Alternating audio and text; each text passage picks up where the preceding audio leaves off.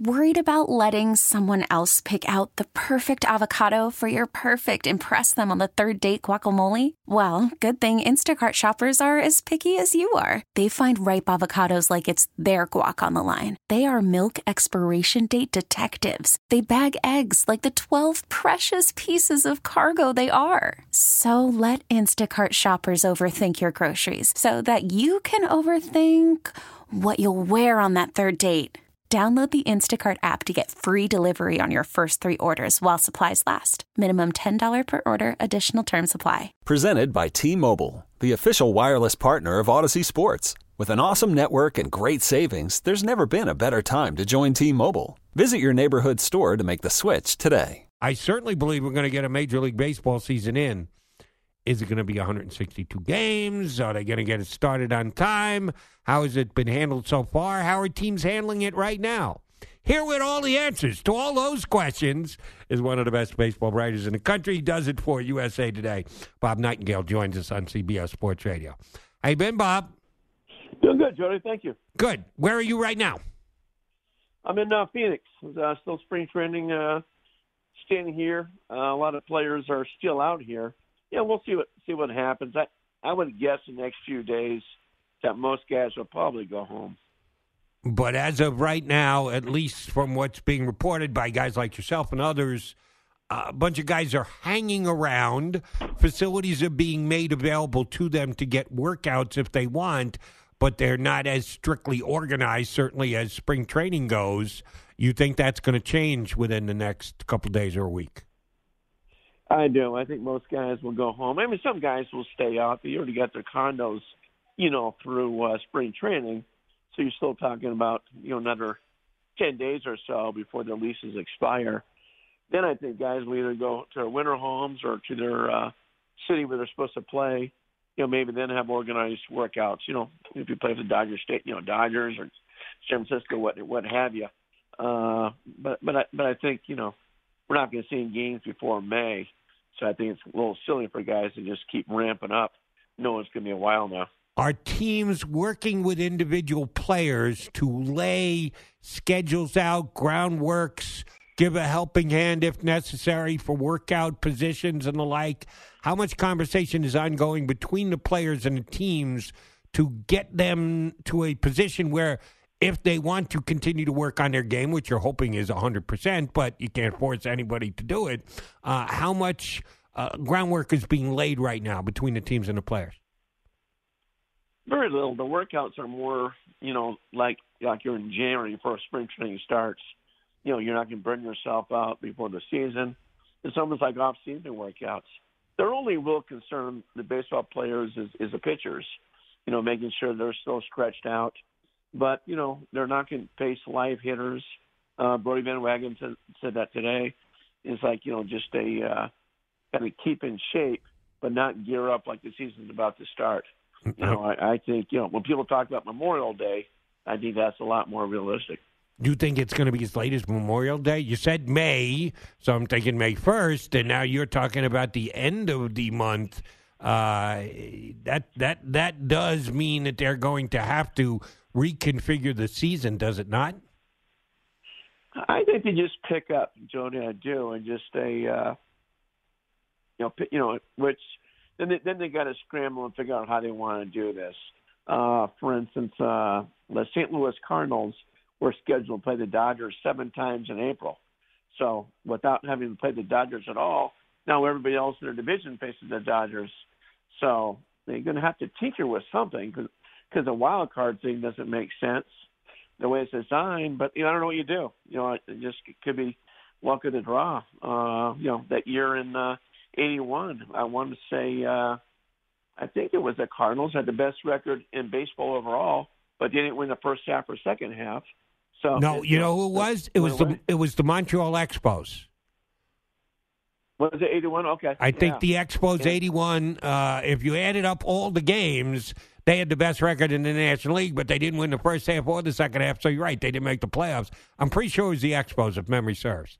You may be right, Jody, on that. And they, but I don't think you can, these stadiums already have the date sets and everything else. It's not like you can start a new schedule all over again. The flights have been set, the hotels have been set. So you got to pick up just where you pick up when you start. And hey, no one's going to say it's a level playing field or even schedule, but that's what they're going to have to do. All right. So if we're working with your date, which I know I'm not holding you firm to, but you're just spitballing with me, May 31st, that takes 2 months off the calendar. Are we playing a 100-game season, a 110-game season?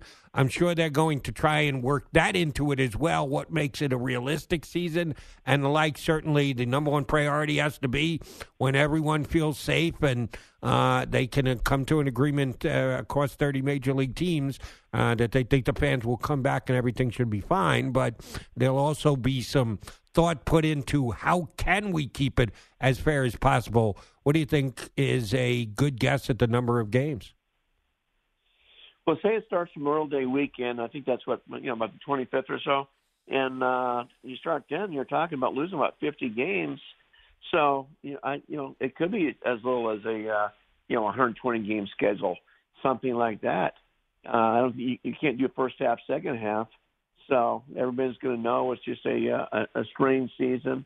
It's not going to be fair, but at least there's baseball. So, if they want to, maybe they can tack on some games at the end, or maybe they add another round of playoffs, sort of thing. I don't think they want to, extend the season too long past October just because of the weather, unless you just go neutral site, which is very possible with some of these dome stadiums. Okay, I hadn't even gotten that far. That's why we have a guy like Bob Nightengale on to give us this fun speculation. All right, I'll take you down another hypothetical road because I heard this on a baseball show earlier today. If they aren't going to play 162 games, as you just suggested, that's probably what we're looking at. It would be, quote unquote, less than a season. And would major league owners try and hold that against players for two important dates? One, when they first become arbitration eligible. And number two, when they become free agent eligibility. I don't think it's a problem with either of those two. First of all, I know that the arbitration eligibility is based on percentage of the year. How many dates you have of the calendar year and what percentage you fall into the top, I think it's 22 and change percent or something like that, gets arbitration eligibility after 2+. The free agency is 6 full seasons. Whatever number of games they decide to play, it will be considered a full season, correct? Major League Baseball wouldn't try and get one over on the players and go, well, because you only played 120 games, it's not 162, therefore it doesn't count for a full year. The Players Association would be up in arms if they tried that, right? Oh, absolutely. I think they'll just, right now it constitutes 172 days of the Major League season. Whatever the games reduced, say it's 112 days.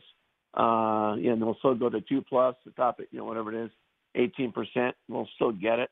But yeah, they'll do that. Remember now, they still got to negotiate a new CBA, so everybody's got to play nice with each other until this thing is settled.